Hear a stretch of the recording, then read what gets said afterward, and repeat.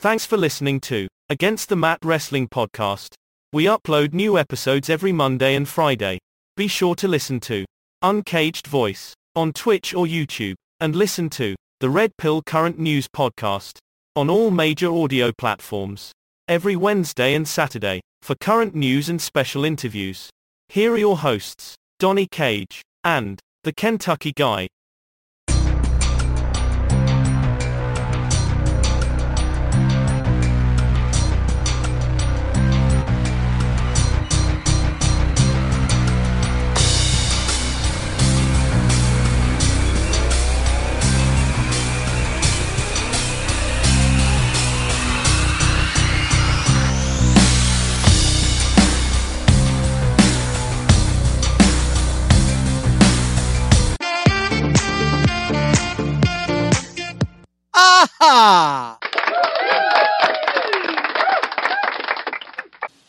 Welcome to Against the Mat Wrestling Podcast. I'm one of your co-hosts, the Kentucky Guy. And I'm your other co-host, Donnie Cage. Donnie Cage, how's it going, sir? It is going great, Kentucky Guy. Looking forward to talking some wrestling news as always. Yeah, and I tell you, it's going pretty good here, too. It's a little bit colder than what I like, but I can't complain. It's been 70 and 80, but this last couple of days, I tell you, it feels like winter's trying to sneak back on us. I hear that. All right, folks, so if this is your first time listening, be sure to hit that follow or subscribe button, no matter which platform you're listening to us on. We're on 73 different audio platforms, including Apple iTunes, Google Podcasts, Spotify, Amazon Music, iHeartRadio, Pandora, and the list goes on. Also, Mr. Cage has a podcast that he created and co-hosts on. Go ahead and tell him about Uncaged Voice, sir. Yes, sir. We have a brand new episode dropping this Friday of the Uncaged Voice podcast on our official YouTube channel. You can catch myself, Top Tier Rated, and Jigsaw Jester as we talk about all topics entertainment related. This upcoming episode will be all about gaming.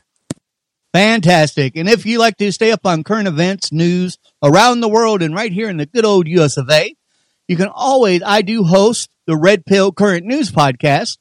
We drop 2 episodes a week, normally on Wednesday and Saturday. We are changing the format on that show just a little bit. For those of you that already listened to it, the 2 episodes that we drop a week are normally around 40 minutes long. I've had several emails from audience members that would like to see longer episodes. Well, the study and research I've done is if you get over on a news podcast like that, if you get over an hour-long podcast, a lot of times the audience, some of the audience, turns off and doesn't hear it. Well, I think that the show's important enough to where I want you guys to hear it all, even at the end. So what I've decided to do is I'm going to keep two episodes a week at 40 minutes. It's about what we do each week. And throughout the week, I'm going to drop small episodes like 20 to 25 minutes long with current up-to-date headlines on what's going on. I think this will fill the gap that a lot of these audience members and I couldn't believe the number of emails I got on this that have, that are kind of missing because I know it's hard to get everything in there in 2 days a week. So, but anyways, right here, we drop new episodes twice a week as well. We are changing the format on this show just a little bit. Normally, we do drop episodes every Monday and Friday. However, due to scheduling and everybody knows that Raw is on Monday, so why not have the podcast on Tuesday so we can talk about Raw a day after while it's fresh in everybody's minds instead of almost a week later. And SmackDown is on Friday, so why not talk about SmackDown on Saturday, the day after? So going forward, and that's true with Rampage and Dynamite as well. So going forward, we're going to drop new episodes here. The only thing changing is the dates, and it's going to be every Tuesday and Saturday. I think that makes the best sense for our personal lives as well as professionally as well. So also, if you guys want to check out our merch or our website, the links are below down in the comments. Also, if you'd ever like to be a guest on the show or you have any requests or you want to shout out, by the way, I'm glad I just caught that. Rhonda Elliott. Thank you so much for the email. And guys, we may start doing more of this. Rhonda just emailed me emailed us and said, hey, can I get a shout out on the show? And, we appreciate all of our audience members. So if you ever want a shout out from Donnie and myself, be sure. So Rhonda Elliott. Thanks for the support, Rhonda. Absolutely. We wouldn't want to do this without you. So yeah, guys, if you ever want a shout out, just let us know. Just email us. And thank you, Rhonda, for that idea. I think that's great. Okay, so let's get into today's show. We always start every show with the first segment, My Fantasy Booking. Basically, this is where Mr. Cage and myself pick a wrestler, could be a current superstar, former superstar, retired, what have you, and the promotion that they were in, if they would have booked them a little bit different, or in some cases, if they would at least reached out to them and got over their own pride, how they could have excelled if we were the booker or owner of that promotion. And as always, Mr. Cage, I'll let you start us off. Thank you, Kentucky Guy. Well, we're going to go back to the early 90s in WWE, technically late 80s, early 90s, and talk about one of my favorite tag teams from my childhood, one of the teams that helped get me into wrestling. I am talking about none other than Axe and Smash Demolition. 3 times these guys were the World Wrestling Federation Tag Team Championships back in the day. They were considered one of the most successful tag teams of the late 80s, early 90s. They debuted in 1987. Originally, they were managed, and I didn't know this until a couple of years ago when I started doing my research. They were originally managed by Luscious Johnny V, but eventually they took on Mr. Fuji as a manager, and they started working their way up the tag team ranks. They won their first World Wrestling Federation Tag Team Championship at WrestleMania 4 when they beat Strikeforce, Rick Martel, and Tito Santana, and they started what became a historic tag team title reign. They held it for well over a year before losing the titles to the Brainbusters, and their initial reign as the tag team champions was not beaten out by another team until 2015 when the New Day, of all teams, held the World Tag Team titles longer than Demolition's initial reign. But the reason I want to talk about these guys is because when they first debuted, people considered them a ripoff of the Road Warriors. Why? Well, because they dressed in black leather outfits and had face paint and masks. Everybody said, oh, these guys are a ripoff of the Legion of Doom, the Road Warriors. Well, regardless of whether they were considered WWF's answer to the Road Warriors or not, both guys had a lot of experience in the wrestling industry at that point. In fact, Axe, whose real name is Bill Eadie, had been a very prominent superstar in various territories. He had wrestled as the Masked Superstar for a number of years, and Barry Darsow, who was Smash, had worked for the NWA as Crusher Khrushchev. So these guys worked their way through the ranks. They had all sorts of big-time tag team feuds. I already mentioned they wrestled Strikeforce. They wrestled the Brainbusters. They feuded with the Hart Foundation. They feuded with the Powers of Pain. Eventually, in 1990, their third reign as the WWF Tag Team Champions came to an end at the hands of the Hart Foundation. By this point, they had become a trio. They added Brian Adams to the team as Crush. And again, this is right around the time I started watching. So my first exposure to Demolition was this team as a trio. But believe it or not, it was the addition of Crush that actually started the decline of this team. Because from this point forward, they were pretty much exclusively booked in 6-man tag team matches. In fact, Axe's last match with the WWF was at the 1990 Survivor Series. He left the promotion shortly after that. Demolition continued on for a few more months with Axe and Crush, with Smash and Crush, and Mr. Fuji still as their manager. And they had this nothing match at WrestleMania 7 where they faced these 2 Japanese wrestlers. They ended up losing the match. Instead of putting them against the team that they were often compared to, the Legion of Doom, they were just booked on the undercard. It was a total waste of their talent, and it was a mistake allowing Axe to leave the WWF because Demolition was never the same after that. And in fact, they were disbanded just a couple months later. And Smash was repackaged as the Repo Man. Crush took on a surfer gimmick. And that was the end of Demolition. So a team that had a tremendous amount of momentum, were very popular at one point, and had some feuds with some of the most high-profile tag teams of that era.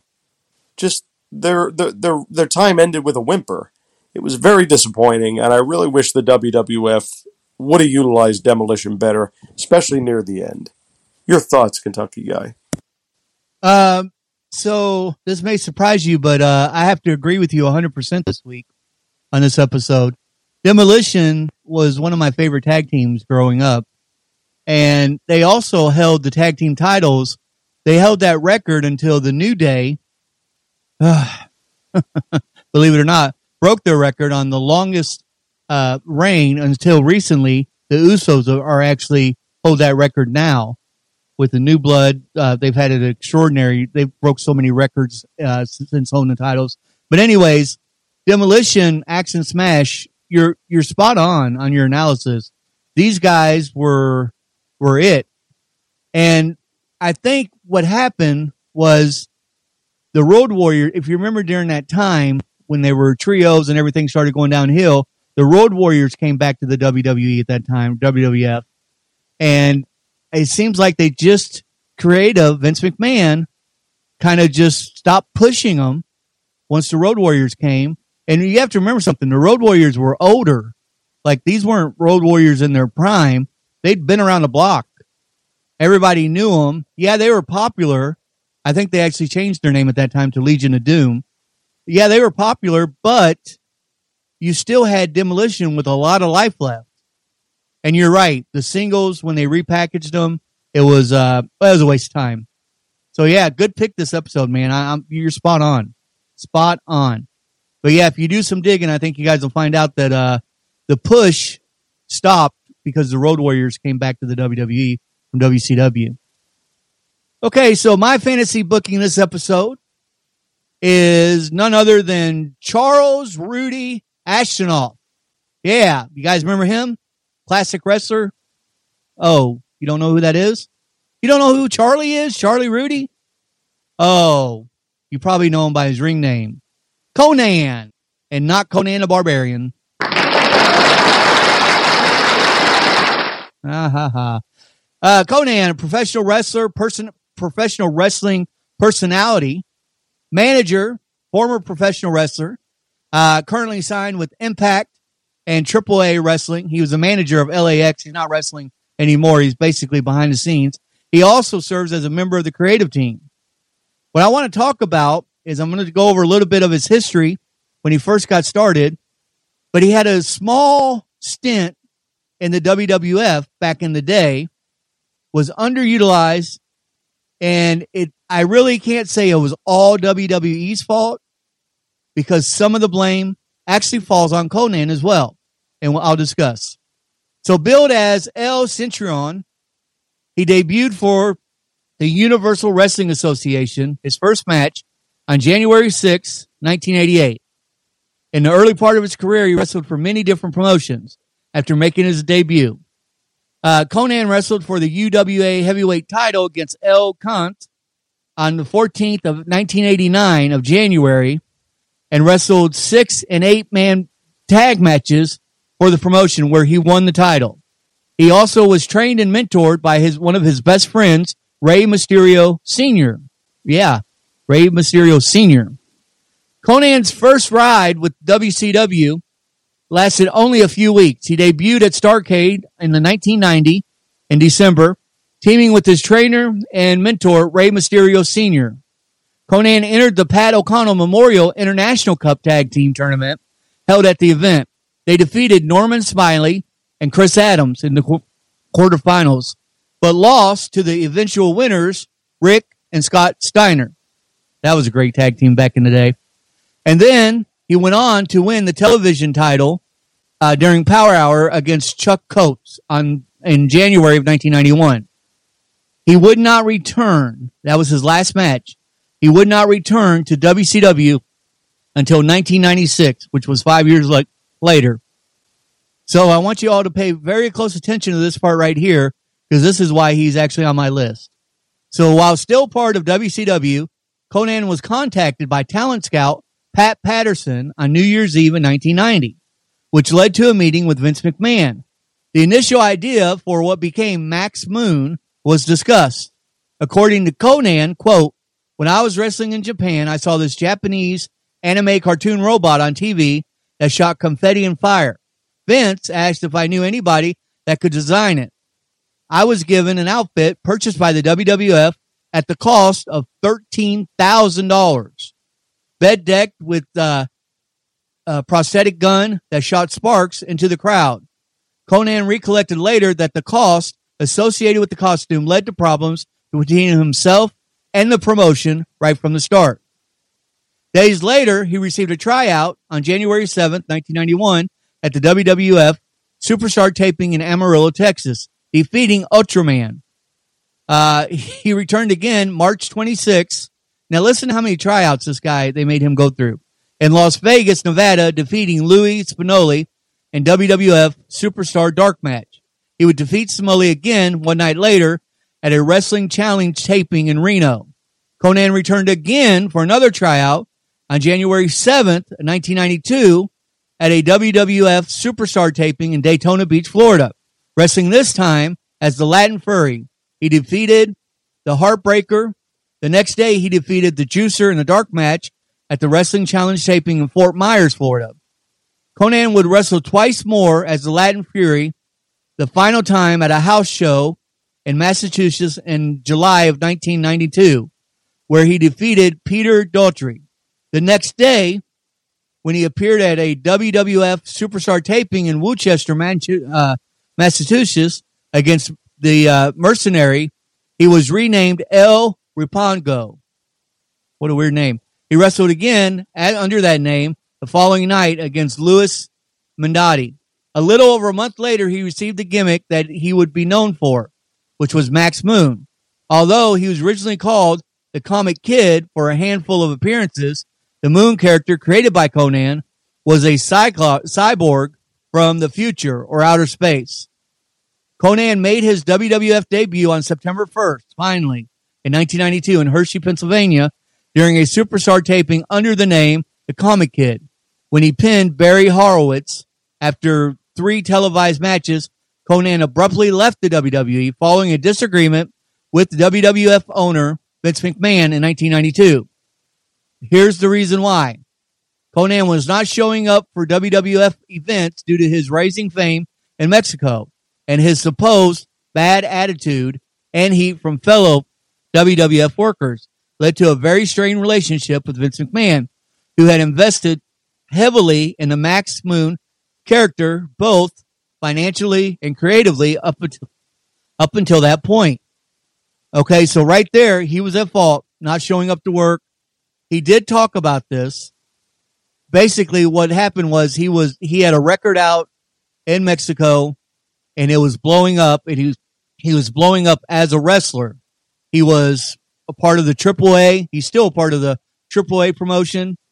And Vince McMahon, he did not like the creative decisions that were happening, is what he said in an interview. Now, he did return to the WCW in 96, right? So he took off 4 years wrestling independent, mainly over in Mexico. When he came back, he was announced that he would defend his Mexican Heavyweight Championship against Psychosis the following night at Clash Champions. He retained the title. He became largely responsible for hiring several prominent Mexican wrestlers by the WCW during that time before he went to the New World Order, and they had the cruiserweight division in WCW. He brought in Rey Mysterio Jr., Psychosis, Juventud Guerrera, and La Parca. While with WCW, he won the World Television Championship title, the United States title, and 3-time tag champion. JR was interviewed about Conan, and this, by the way, he was a heavyweight champion in AAA promotion and WWC promotions as well. JR did an interview on his Grilling JR podcast, and he was asked by Conrad Thompson why Conan never came back to the WWE, considering his first run as Mexican Moon was less than successful. JR said he believes when creative gets it wrong, the talents end up getting blamed for it, and Conan just happened to be on the receiving end of it. Russell also said that the WWE missed out on a good guy and a great wrestler. So there you go.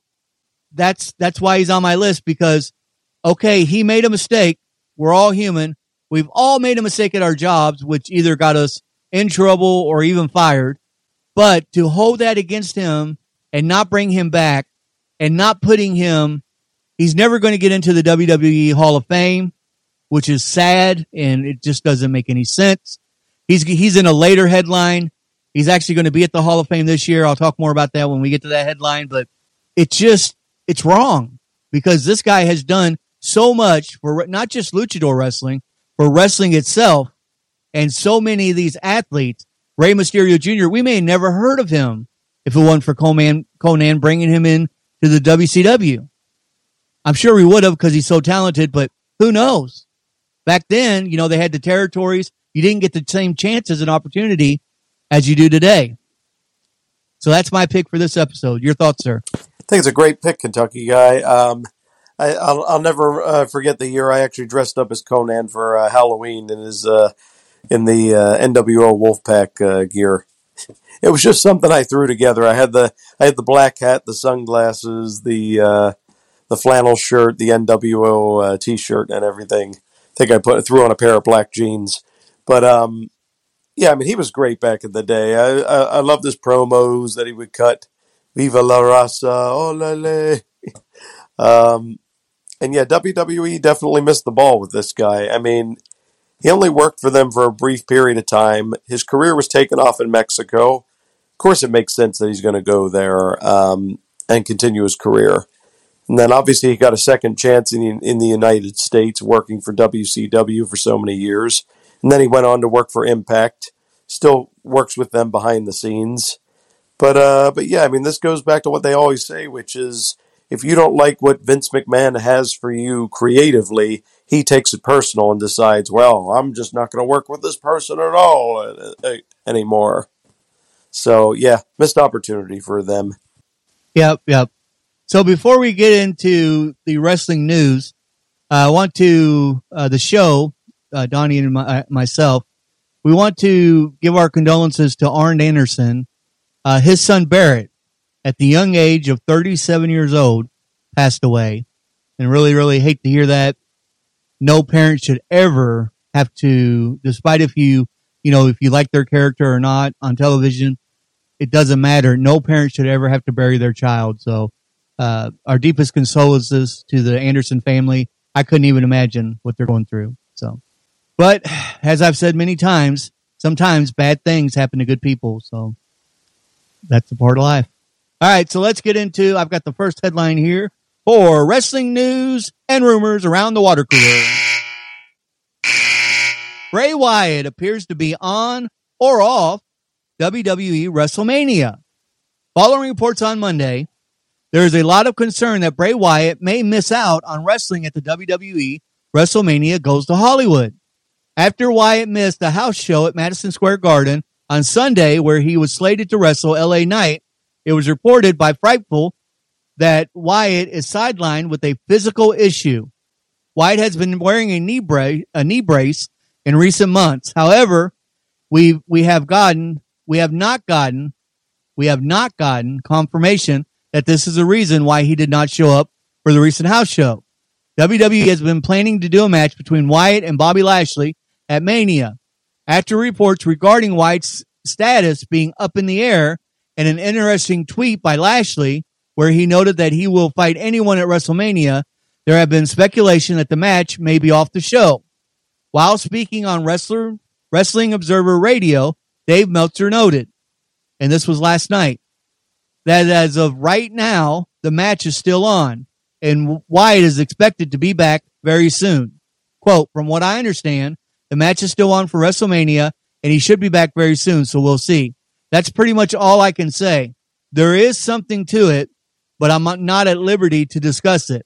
As far as I know, everything I've been told is that it's not a creative issue or anything like that, Meltzer stated. By the way, that was the original rumor I heard, that he was having creative differences with the Triple H and the creative team, and that's where he's not been. And I started to actually report that until I dug a little bit deeper and found this. So, On Twitter, Bobby Lashley indicated that he may need a new opponent, and there's a lot of speculation that he could end up wrestling LA Knight.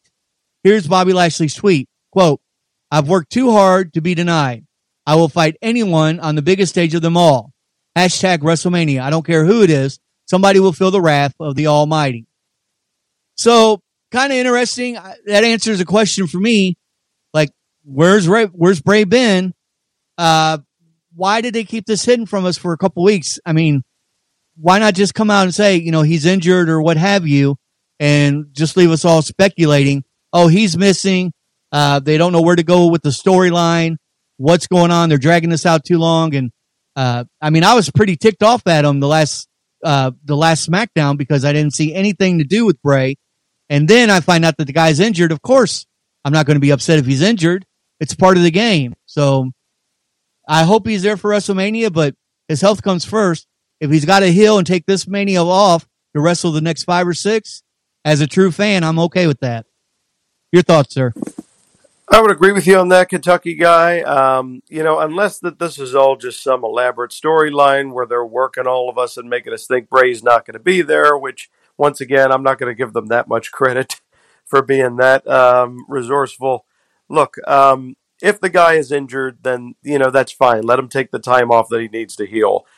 You've still got a couple more weeks, so if you had to give Bobby Lashley a different opponent, in this case, LA Knight, I personally would have been okay with that, because why not utilize LA Knight on the grandest stage of them all? I actually think that would be an interesting matchup. And I think LA Knight could cut some good promos on Bobby Lashley, so why not do that matchup? But I agree with you. I hate when a wrestler is injured or has some sort of personal issue and they take them off of TV with no explanation at all. And then just randomly they'll show up a week or two before pay-per-view like nothing happened. It's like, you've got to give us something. You got to let us understand what's going on with this person. Are they injured? Is it something else? I mean, this whole, he hasn't been on TV for 3 weeks and you're supposed to be building this storyline is very frustrating. Yeah, and that would explain why Uncle Howdy attacked Bobby Lashley without Bray Wyatt that first night on Raw. So, but I can tell that they're still planning on having this match because Raw last night, Bobby Lashley was not on there, and I did see a spoiler that he's supposed to be on SmackDown this week. He wouldn't be on SmackDown unless he was there to call out Bray Wyatt, because supposedly SmackDown is Bray Wyatt's show. But after seeing this report, SmackDown is also LA Knight's show. So I guess we'll have to wait and see SmackDown what happens. Speaking of Raw, let's go ahead and go over some Raw results from last night. And the reason, folks, if you haven't listened to the last episode we did was on Saturday, and we actually went over SmackDown results on the last episode. So, first of all, if you haven't listened, shame on you. Second of all, go listen. Third of all, here's Raw results. So, Edge was in the ring, and he told Finn Balor he would accept a match with him at WrestleMania, that he's made his life a living heck for the last year. And he wants this to end so that the match, so he can continue with his last run for his last year. So it sounds like Edge he may be looking at some kind of title coming up that he may take a run at, or that's what it sounded like to me. But anyways, he said he wanted that match to be in a Hell of a Cell, and Finn Balor accepted, and something that he said really stuck out. He said he's been to hell before and it spit him out because it could not handle his demons. Could we see the demon at Hell in a Cell at WrestleMania? If we do, they've got to put Finn Balor over. They've got to. They let the demon lose last time, which he's supposed to be this unbeatable force against Roman Reigns. He cannot lose this match if he's going to be the demon. I look forward to it. It's been way too long, and I think it's a good fit for this match, especially if Edge kind of goes back into his occult attire when he was a part of the Ministry Corporation and so forth. So I'm kind of looking forward to this match now. I wasn't, because I thought this feud was getting old, but if he does the demon, I think it'll spark new life into this match. Your thoughts, sir? Yeah, the Demon's been on the shelf for a while, so I think it's about time to dust him off. And I admit it does add a lot of intrigue to the matchup because yeah, they have gotten to the point now where these two have wrestled a lot. It's time to wrap it up and move on to new feuds for both guys, especially with Edge's career officially winding down now.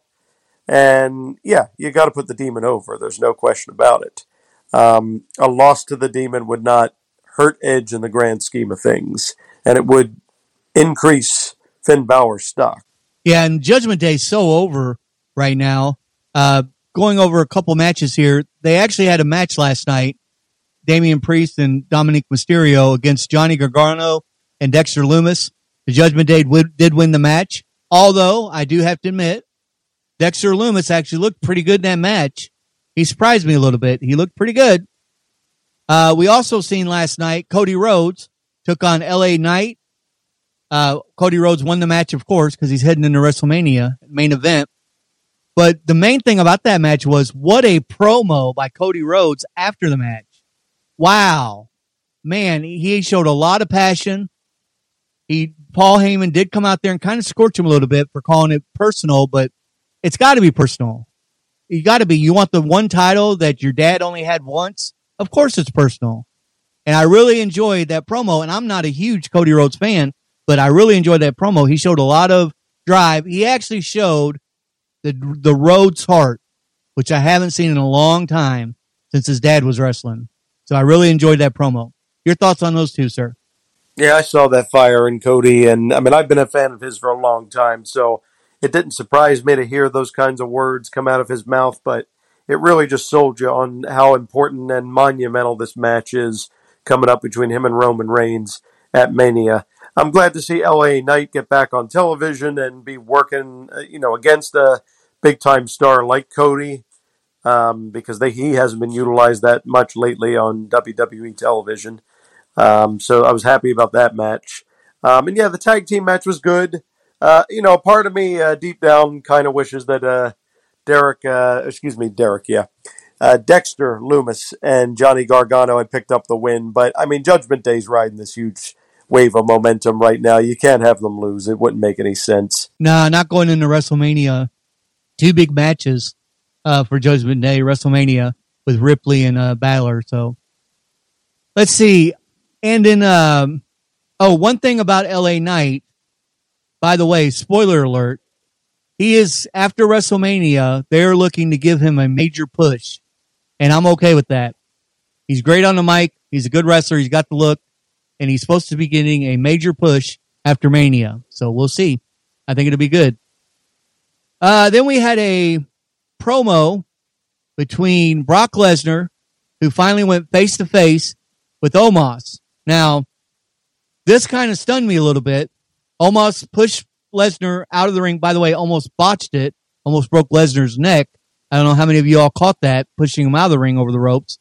This guy's so freaking clumsy. He's going to end up retiring somebody before they're due to retire.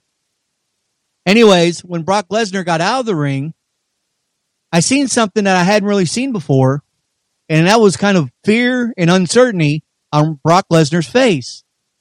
Now, I don't know what's going to happen at WrestleMania, but you have to remember something. Braun Strowman beat Omos. I mean, Omos has been beat by everybody. Bobby Lashley beat him. He beat Bobby Lashley once as well. Are they really going to put Brock Lesnar's going to put Omos over at WrestleMania? I don't know, man. Brock had an awful weird look on his face. So, yeah, I don't know. We also had Bronson Reed versus Elias with Rick Boggs. Do I have to say any more? Of course, Bronson Reed won the match. It's Elias. Wait a minute. The other Elias, what's his name? Yeah, Baron Corbin had a match against Seth Rollins. Same outcome. Seth Rollins, winner, of course. Your thoughts on those three matches, sir? Or promo in two matches? It was great to see that they were reviving one of the best feuds of 2019, Seth Rollins versus Baron Corbin. I'm kidding, of course. Of course Seth Rollins won this match. I mean, what would you expect? What else would you expect from the Architect? Elias and Rick Boogs are still employed. I'm kind of shocked by that. And I mean, I'm not really that big on Bronson Reed perfectly, so this was a nothing match for me. Yeah. Uh, and the Omos Brock Lesnar segment, you know, all he had to do was grab him by the throat and push him over the top rope in one fluid motion. I know Brock's a big guy, but next to Omos, even Brock looks small. And they couldn't even do that correctly. Like you said, he could have broken the man's neck throwing him over that top rope. Look, my whole opinion has now changed for this match at WrestleMania. I just want to see Brock take Omos to Suplex City and call it an end at this point. I want to see him get F5. He's such a big guy. That would be awesome. So, and by the way, Bronson Reed, when you get his chance, Mr. Cage, Bronson Reed, first of all, is a heck of a wrestler.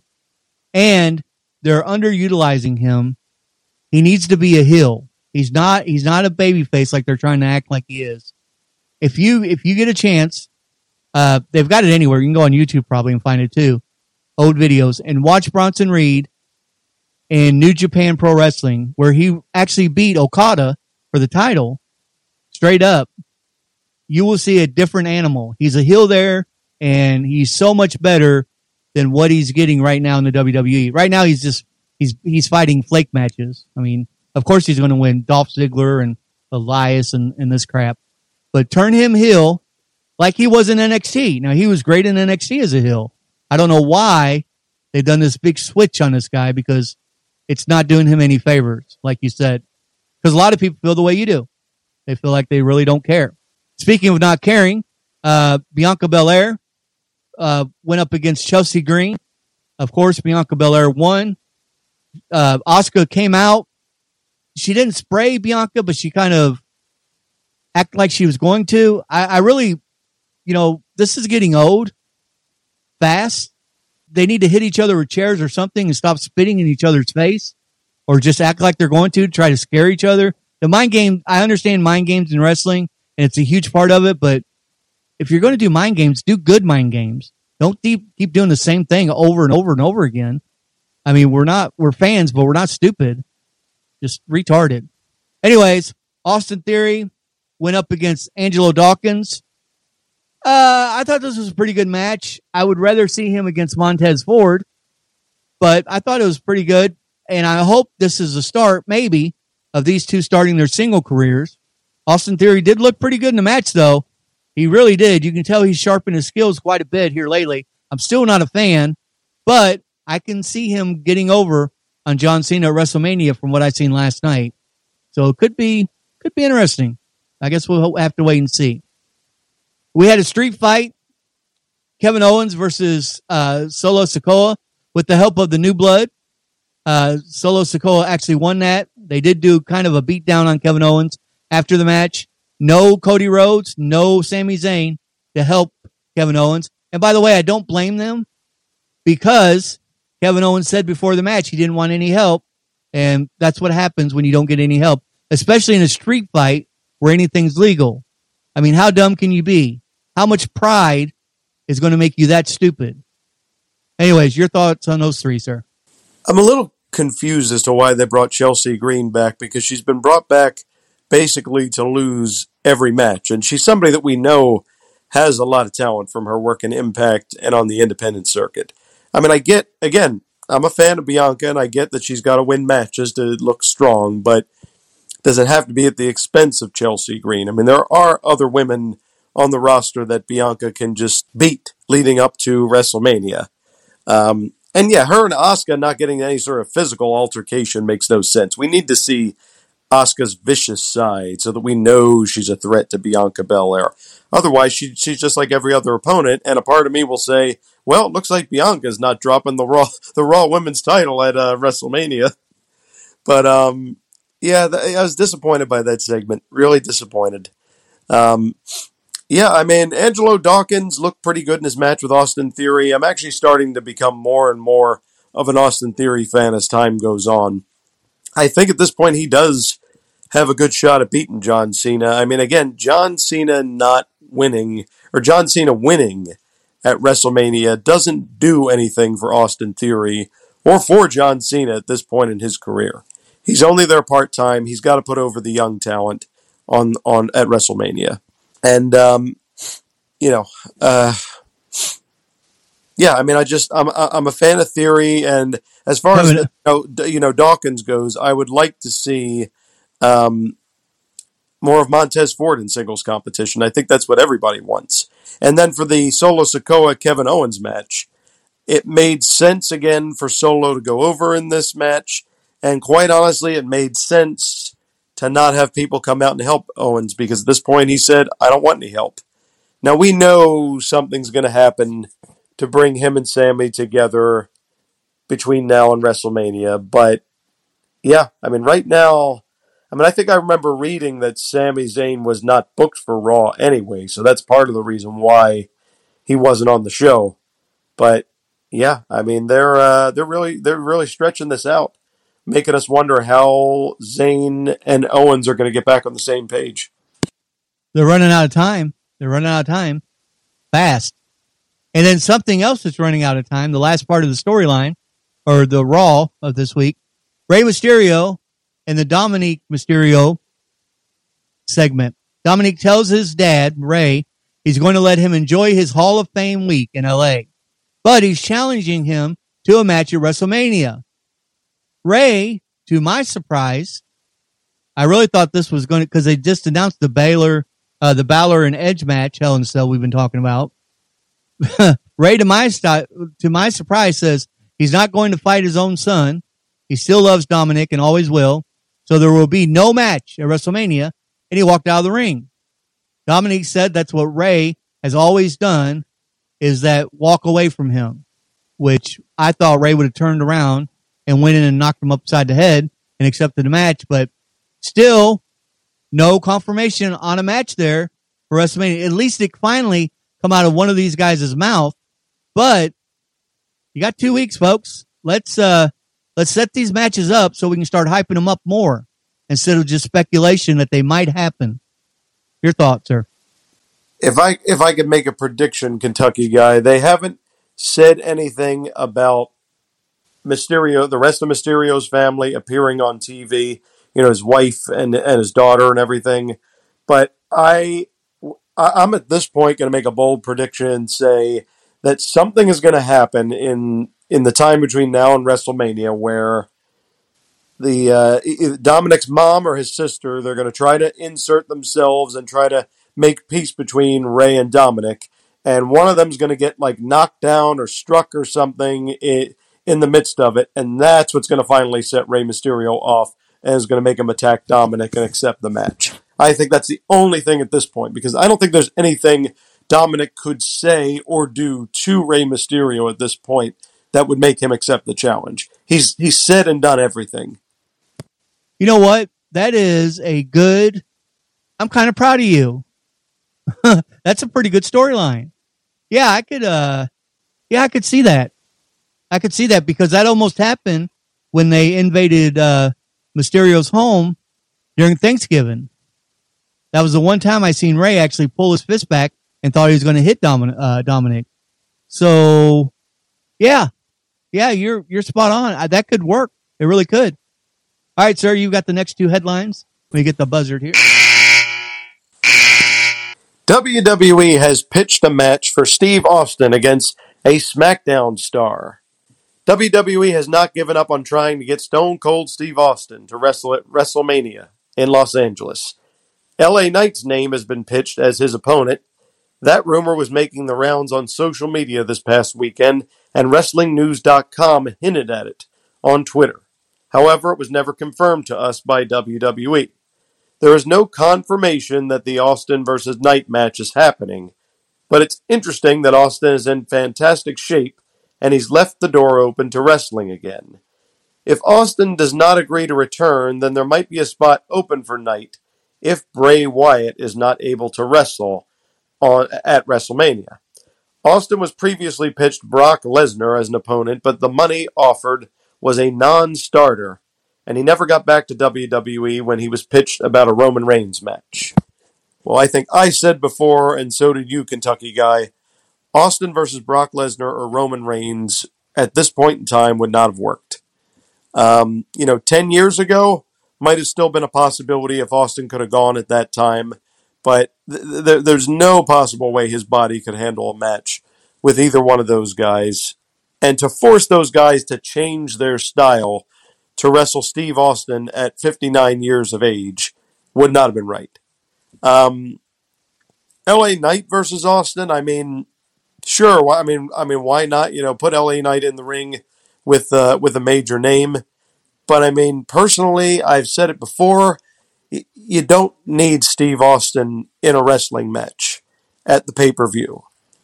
Let your stars of today shine the spotlight on them. You don't need to constantly keep bringing back legends and put them in matches. Right. What's the payoff? Why you're 2 weeks away from WrestleMania. Why are we still talking about getting Stone Cold Steve Austin there when you're not even shored up? You've not even shored up your other matches yet, like we just talked about. You don't even know who Bobby Lashley's facing. Why? I don't get it. That's like still crossing their fingers and hoping somehow The Rock's going to be in WrestleMania 39. What is the deal with this? The creative team is strong enough and they have enough athletes to where this shouldn't even be a consideration. I don't care if it's LA Knight or who it is. They don't need it. What, is Austin going to put LA Knight over? He didn't last year. He didn't put Kevin Owens over. And we all know as of right now, LA Knight's not as big a star as Kevin Owens. So it just doesn't make any sense. All right, sir, you have the next one. Another name revealed for the 2023 WWE Hall of Fame. The class for this year's WWE Hall of Fame continues to come along. Rey Mysterio was announced as the first inductee into this year's Hall of Fame, and as noted, a big name is slated to induct the former WWE champion. Also, the Great Muta, Keiji Muto, is expected to be among the names inducted this year. PW Insider reported that WWE is very close to finalizing a deal with Stacy Keibler to induct her into the class. If done, she will be the first female member of the class to be revealed this year.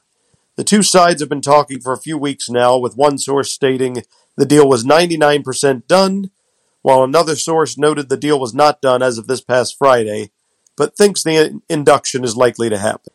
So, I remember seeing Stacy Keibler break onto the scene in the later days of WCW, and then she was a part of the Invasion storyline, and we saw her manage a lot of people in WWE, including Test and Scott Steiner, the Dudley Boys. At one point, she was the Duchess of Dudleyville, I remember.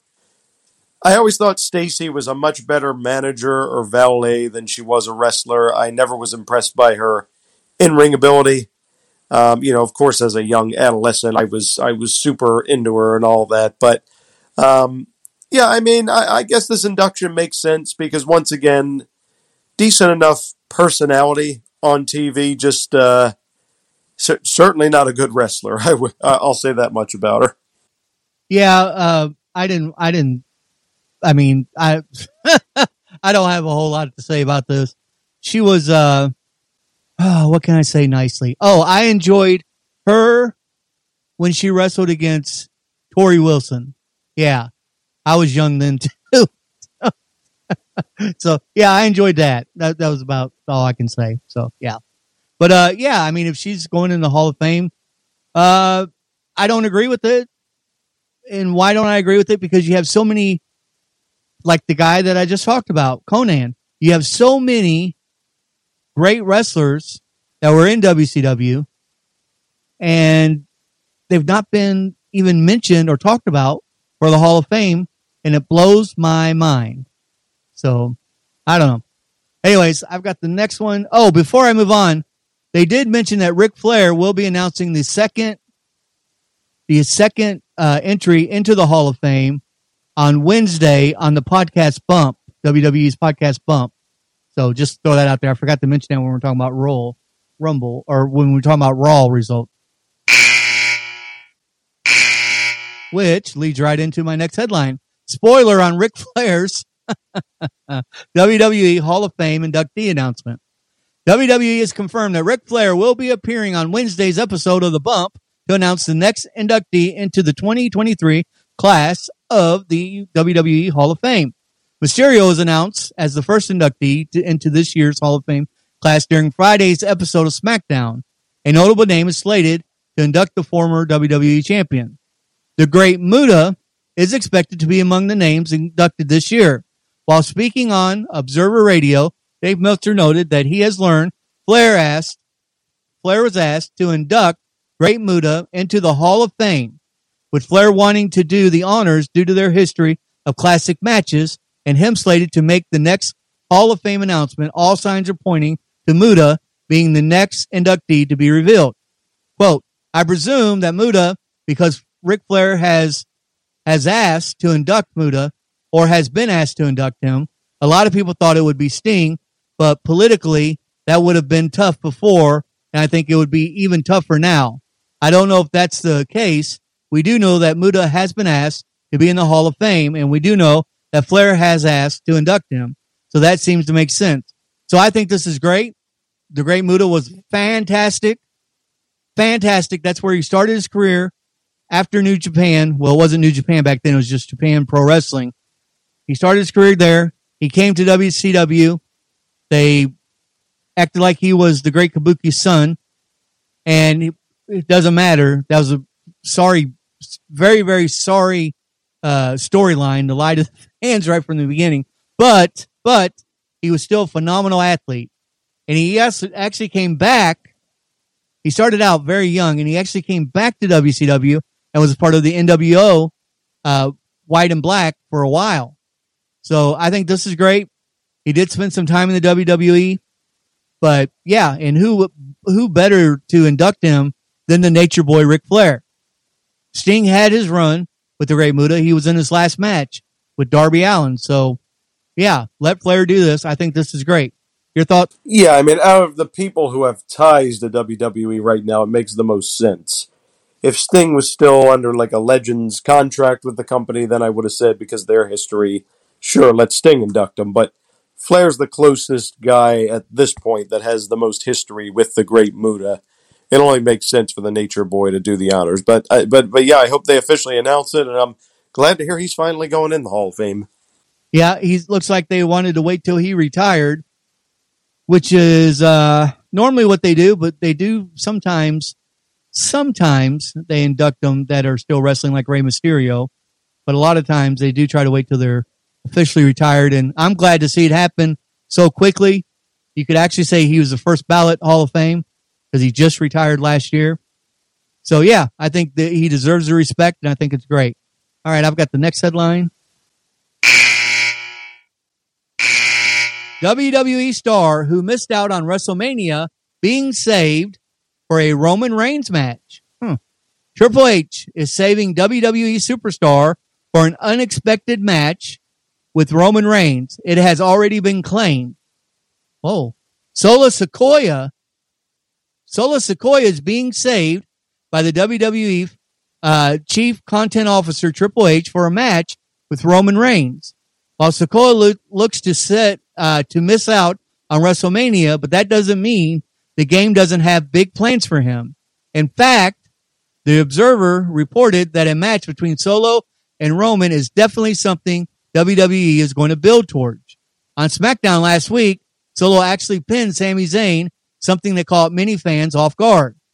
Continuing his trend of having big matches on TV, Solo then faced Kevin Owens on Raw last night when the match was going to a double countout.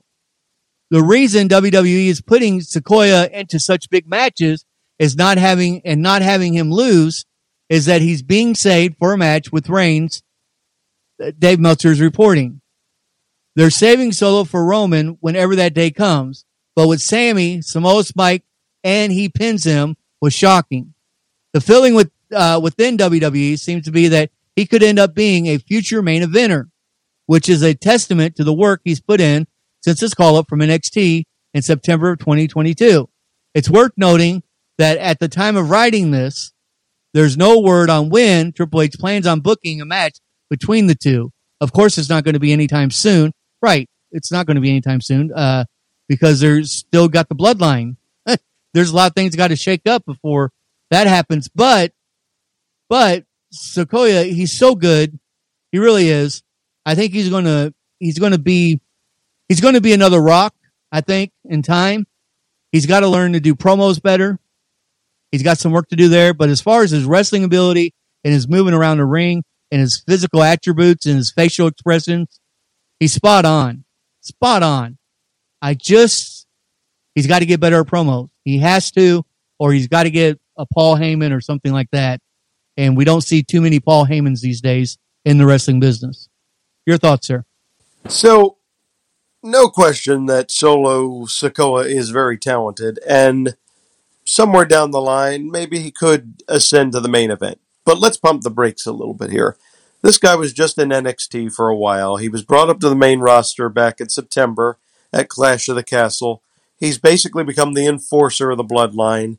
He's serving really well in this role. There is no question about that. And I think one thing that people jump the gun with is they forget that many, many years ago, there was another guy who was lined up for a main event push by the name of Randy Orton. Now, obviously, both of them have very different in-ring styles, but the two were around the same age, I think, at the time, and Orton was pushed to the moon, won his first world title when he was like 24. He wasn't ready for it at that point in time, and hence why they had to push him back down the card for a couple of years until he was ready. But this is the issue that you have, is that WWE sometimes wants to push people into the spotlight before they're truly ready for it. You got to give this kid time to develop. Like you said, Kentucky guy, you got to let him develop more of a personality. He's got to be able to cut a promo. People that want to go ahead and compare him to The Rock, you make me laugh because The Rock is the best promo in the history of the business. Now, wait a minute. Wait, hold on. Now, I'm not comparing him to The Rock. Okay, I said he could be one day as good as The Rock. I'm the only person who said that, so you're talking about me here. I said one day he could be as good as The Rock. One day. I'm not saying right now. One day. Go ahead. We will see about that, but regardless, I just don't want to see this guy get pushed too quickly. I want to see them really give him his time to develop. You know, give him a run with the Intercontinental title or something in the next several months. I mean, who knows? I mean, I'm just throwing a wild idea. Maybe we could see Solo Sikoa versus Gunther somewhere down the road. That would be a really good match. But people already, rumors already going around like, oh, they're saving him for Roman. I'm like, well, let's just hold it here. First of all, in order for him to feud with Roman, the bloodline would need to break up. And I don't see the bloodline breaking up anytime in the near future, personally. Yeah, and it did. Here's the one thing, though, I think that you missed in that whole article. It never mentioned anything about a title.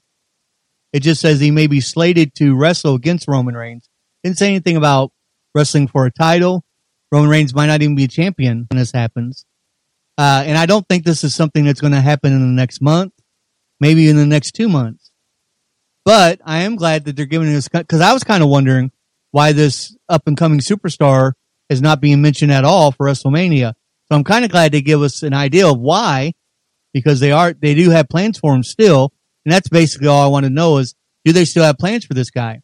Because I read about, LA Knight, and it seems like his name come up twice just in this episode, Bobby Lashley and Stone Cold. So, and I think Sikoa, I think he's much further along than LA Knight, even though LA Knight can beat him on the mic. Sikoa can beat him in the ring and has a better win-loss record. All right, sir. Looks like you've got the next two. Hulk Hogan hints at two names for the WWE Hall of Fame. Hulk Hogan has pitched for two names to be honored by WWE in this class, and that's Jacques and Raymond the Fabulous Rougeaus. They had a tag team run from 1986 to 1990 in WWE. In 1991, Jacques began a singles career as the Mountie. I remember the Mountie, who was a one-time Intercontinental Champion. A few years later, Jacques Rougeau found success as a three-time tag team champion with Pierre Oulet as the Quebecers. Hogan and Jacques are good friends. One of Hogan's rare losses happened in the 90s when he put Jacques over on a non-WCW show in Montreal. The show was promoted by Jacques, who recalled in a past interview with Inside the Ropes that Hogan told him that he wanted him over that night, and it happened with a small package finish. Jacques stated that Hogan told him he did it because of everything the Rougeau family contributed to wrestling in Montreal. That's going to be one of the very few names that Hogan put over clean in his career. Yeah. And I actually did not know that those two were good friends in real life. But I mean, they were both a part of the WWF roster at the same time, so it makes sense. Yeah, I remember these guys. I remember the blue and yellow trunks. They used to walk around with those mini American flags. Used to say, now residing in the United States. They had All American Boys theme song. And then, of course, I remember Jacques from his days as the Mountie. That was right around the time I started getting into wrestling. Yeah, I mean, I could see this as a possible Hall of Fame induction. No question about it. I mean, these guys were pretty prominent on television when they were around. Yeah. I think there's too many great superstars that haven't been inducted yet. I mean, you might as well go ahead and induct the Killer Bees if you're going to do these guys. I mean, I don't know. I never was a big fan, and Hall of Fame, I always thought it was supposed to mean something, not just because you used to wrestle for a company, but you're actually very good in your craft. And your craft is not just jumping around off the ring rope. It's, being able to cut promos and getting the crowd behind you either as a heel or a baby face. So, yeah, I kind of disagree with Hogan here. These guys never were really over. And to see them in the Hall of Fame kind of diminishes it. And I don't see, maybe if they ever sell the WWE and the new owners might do it, but I don't see them. They're definitely not going in this year, I don't believe. All right, sir, you got the next one? So jumping over to some AEW news, a former champion hasn't been backstage at AEW shows in months. AEW ROH has a large roster as company president Tony Khan is known to sign a lot of talent. There are only so many spots for talent on weekly television, and there are periods of time when the talent is not used. A perfect case of that is Miro, who has been sparingly used by AEW over the last year. Scorpio Sky, a former AEW TNT champion, finds himself in this situation.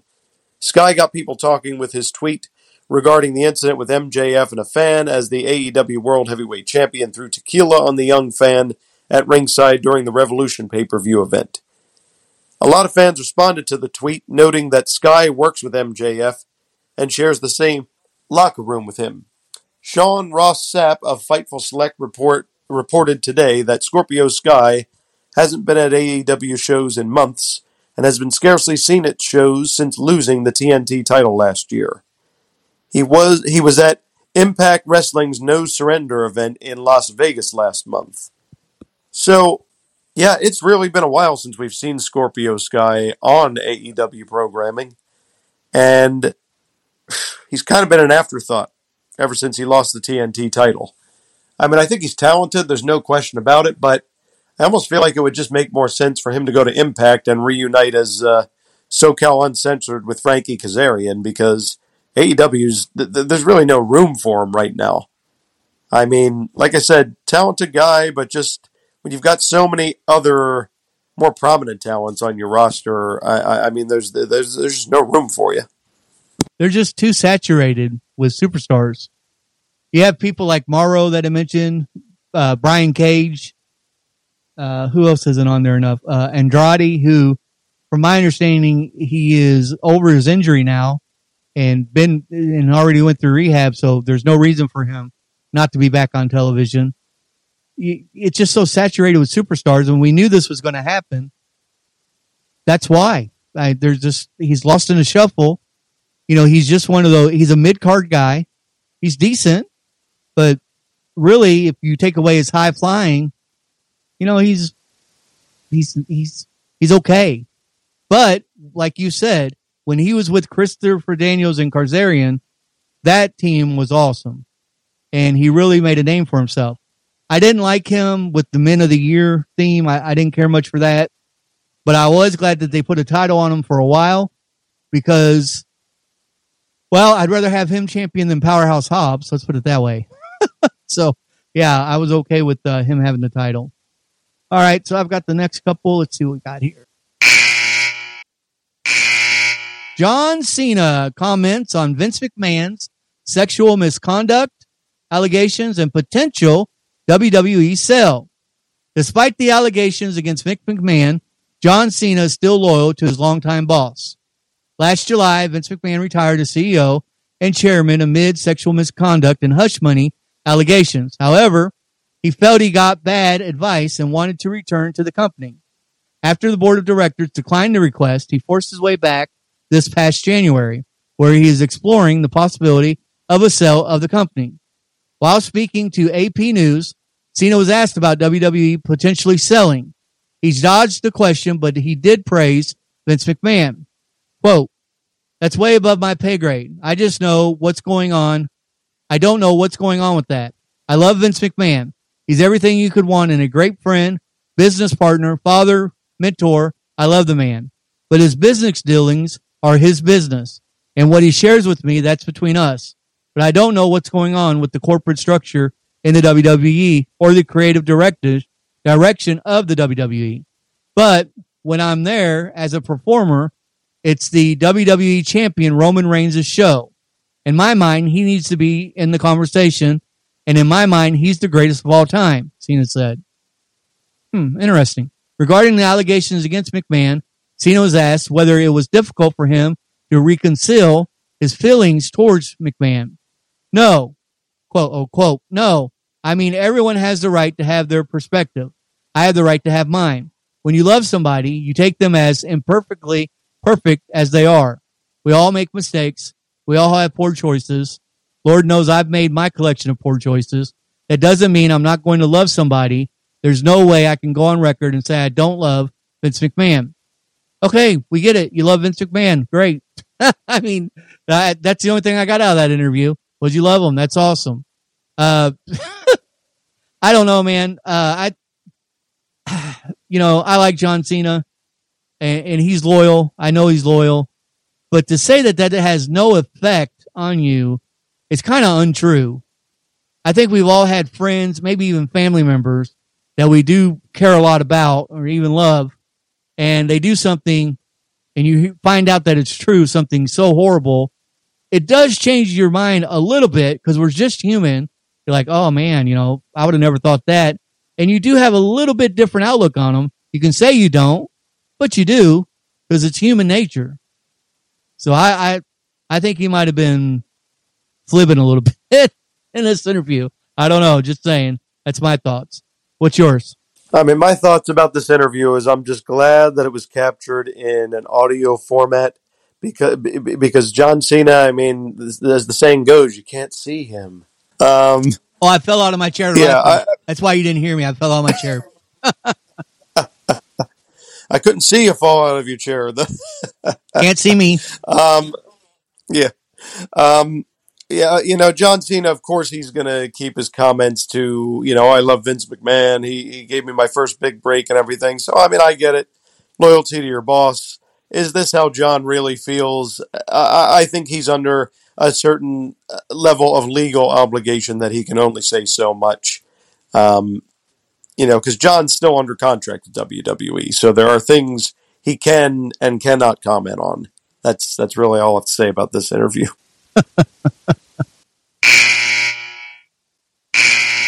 The Undertaker and Vince McMahon got into an argument on the day before Vince retired from WWE last July. Ariel Helwani has a new interview posted with the WWE Hall of Famer, The Undertaker, where he talks about his career and what he's doing now with the one-man shows. Here's a couple of the highlights. Undertaker said Vince McMahon told him the day before that he was stepping away from the WWE this past July. Quote, "He called me the day before he announced it, and we got into an argument because I thought he was ribbing me. I said, there's absolutely no way you're stepping away. He was like, no, this is what I'm going to do. I'm like, why are you bleeped out with me? Oh, okay, I see. He must have cussed. This is me. We ended up going at it a little bit. Finally, I was like, all right, okay. Sure enough, the next day, Vince resigned, but I knew there's no way he'd stay away. Even in this role, I think it's going to be challenging for him. I mean, it's his baby. It's his baby, man. He's the one that created this whole thing. I know he wants to make sure these TV deals and everything are done the right way right now. That is his sole motivation. But that's Vince McMahon. I don't know. We'll see where it goes. But WWE without Vince is, for me, hard to imagine. Me too.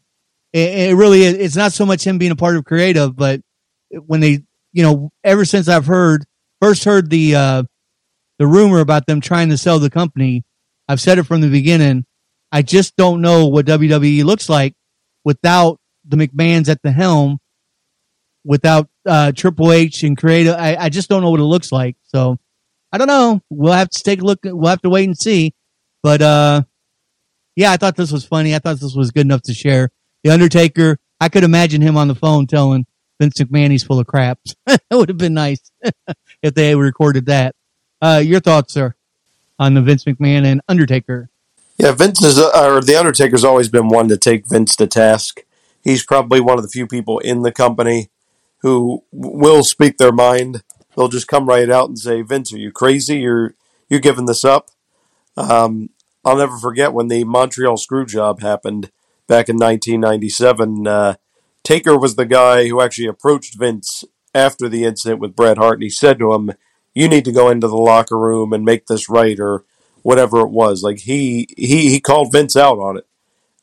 So it's good to have people that work for you or that you've worked with for so many years that will speak their mind, because Vince was so used to his entire career being surrounded by yes people.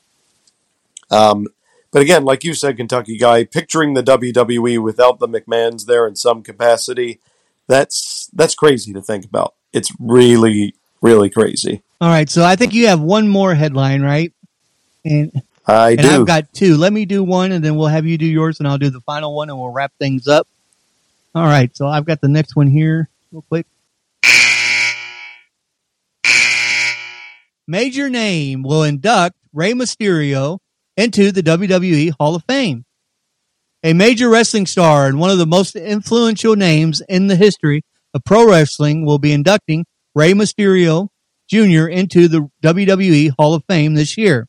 Dave Meltzer reported, yeah, I forgot about this. Dave Meltzer reported that Conan will be doing the honors for Rey on the night before WrestleMania. Meltzer noted that this was at Rey's request and it was approved by the company. Conan was the most obvious choice because they have been close for decades, dating back to Rey and Conan's early days in the wrestling business. This might be Conan's first appearance at a major WWE event.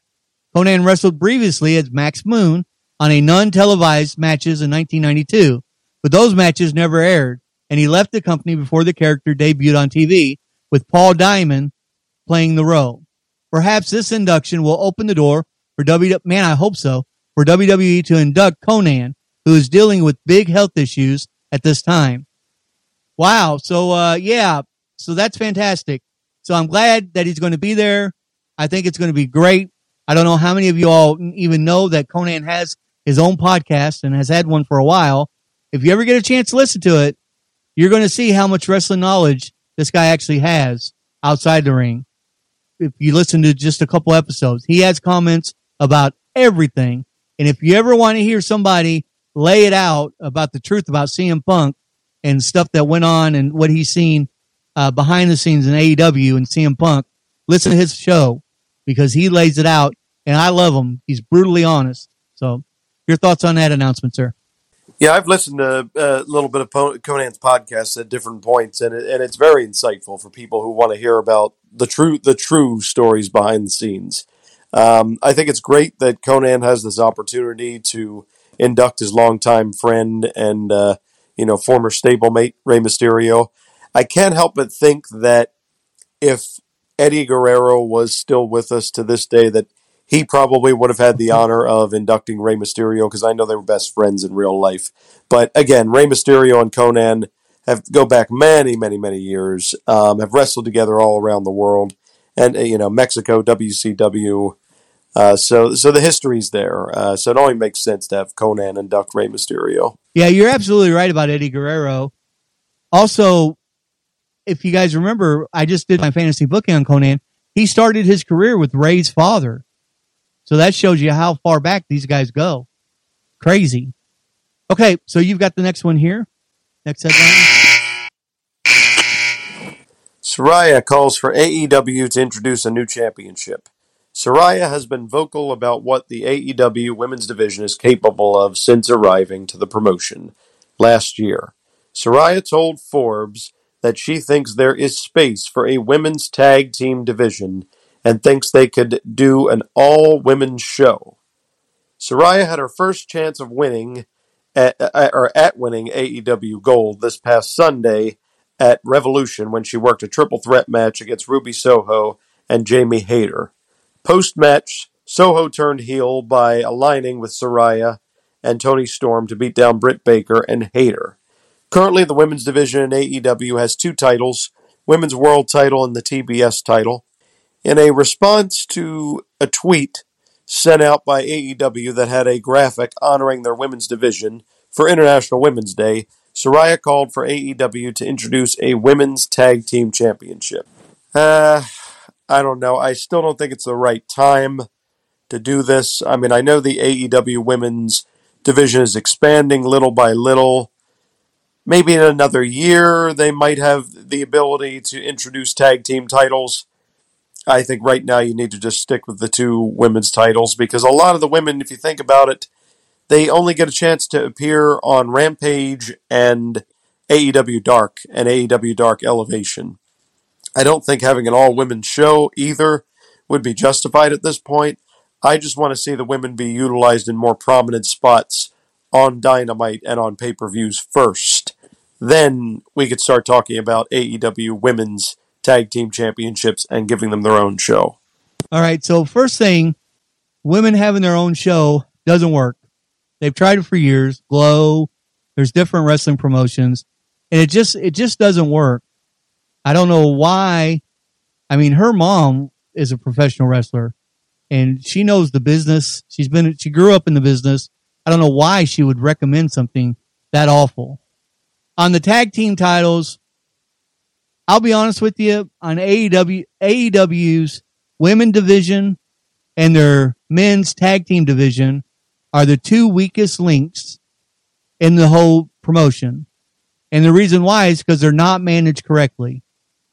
So until they start managing, and like you said, getting some of these females on, they have the wrestlers. They have very good wrestlers. When it comes to the talent, they have the talent. Now, don't misunderstand what I'm saying. They have the talent to have tag team titles in the women's division, but it's not managed correctly. You mentioned they don't get on television enough. It's not only that, the way they're booked, even at pay-per-views, it's like they don't, sometimes they care about the women's division and sometimes they don't. It's been that way, and that's my one hang up, not my one, but one of the hang ups I have on Tony Khan. I mean, he needs to turn that over to someone else. If he wants to still be creative and write the shows for the men, that's fine, but he just can't do it all. And I know he's trying to. I understand he's a fan and he loves wrestling, and that's great. That's great. And he's done great things in wrestling. Let's be honest. He give everybody a chance to make more money or to at least compete. And you don't just have one brand, one major brand now, and a bunch of indies. So he has opened that door, and that's been phenomenal. But sometimes the best managers delegate. The best leaders delegate. And he needs to delegate, especially on his female division, because I just don't think they run it right. I've said that from the beginning. If they don't care about it, why should I care about it?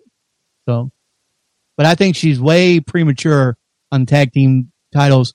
Not until, I can't believe she said that as long as she's been there now. She's not brand new anymore. She has to see how things are ran. I mean, you have Jada Cargill, who still has an undefeated streak. By the way, and I cannot think of her name. It's a weird name. She's married in real life to John Morrison, the guy that used to be tag team partners with The Miz. Taya Valkyrie. Rumor has it that she's coming there. Her contract's up with Impact. She's coming to AEW, and that's who possibly can take that title from Jade Cargill. Now, whatever you said her name was, she has had titles everywhere. I was a huge fan of hers in Luchador Underground and Impact. So she can go. So that makes sense to me if it happens. They bring this woman over, another big name female superstar like her, to AEW and have Jade Cargill beat her. I throw my hands up. I have no idea what they're doing. That storyline is so old. I mean, come on. Somebody's got to take that title, and you can't have it somebody that she's beaten over and over because she's beat everybody there practically. So, and that's one of the things with this female division that they got to work on it, man. It's not being, would you agree with that statement? It's just not managed correctly? I agree 100%. I mean, I think they need more women working behind the scenes to give their own sort of creative stamp on it. Agree. I agree 100%. They need like a Gail Kim at Impact. She's doing a phenomenal job right now behind the scenes. Okay, so I've got the last headline here. WWE is interested in AEW star whose contract is about to expire. A while back, it was reported by Frightful about an AEW star whose contract is set to expire soon. Frightful posted an update today, and it looks like Brian Cage's time in AEW could be winding down if a new deal is not reached. The report states that Cage, AEW's deal is set to expire immediately, and AEW was hoping to add time to his deal due to injury time. He needed to heal up from injuries. The report adds that Cage pushed back on that, and he wants to explore free agency. Furthermore, it is stated that WWE has maintained interest in Cage if he becomes a free agent, and there is interest in having discussions with him once his deal is up. It's not 100% locked that he will make the move to WWE, and there have been supporters of Cage within AEW. Chris Jericho has publicly stated that he hopes Cage re-signs with AEW. Cage wrestled at the recent Ring of Honor television taping and AEW Dark tapings. Well, here's the thing. I think they've misused this guy from the beginning. I hope he comes to WWE and WWE makes him into a big star like he should be. I've said this from the beginning. He's got the look, but not only that, he can do it on the mic. He learned from one of the best, Taz, and he's got the moves. This isn't a man. He's a machine. Your thoughts? Honestly, it's now or never for Brian Cage to make the jump to WWE. He's competed pretty much everywhere else. He was in Lucha Underground. He was in Impact. He's been in AEW and Ring of Honor. I mean, where else would he possibly go? I mean, he has the perfect look for WWE. Like you said, he's got a lot better cutting promos. Give the guy a shot. I mean, what's the worst that can happen? He comes to WWE and he crashes and burns. Better that than not try at all. Come to WWE. Work there, at least in the short term. See if it works out. If it doesn't, well, you go somewhere else and try your luck out. Try your luck out in the independent scene or something. But there's worse things you can do, Brian Cage, and right now you're not being utilized to the best of your ability. And if you're WWE, take the chance. Sweeten the pot. And, at least it's just one person. You're not going to have as big as Bumble as you've had with Hit Row. Anyway, sir, that's all I've got for this episode. What about yourself? That is all for me, Kentucky guy. All right, folks. So you've been listening to Against the Mat Wrestling Podcast.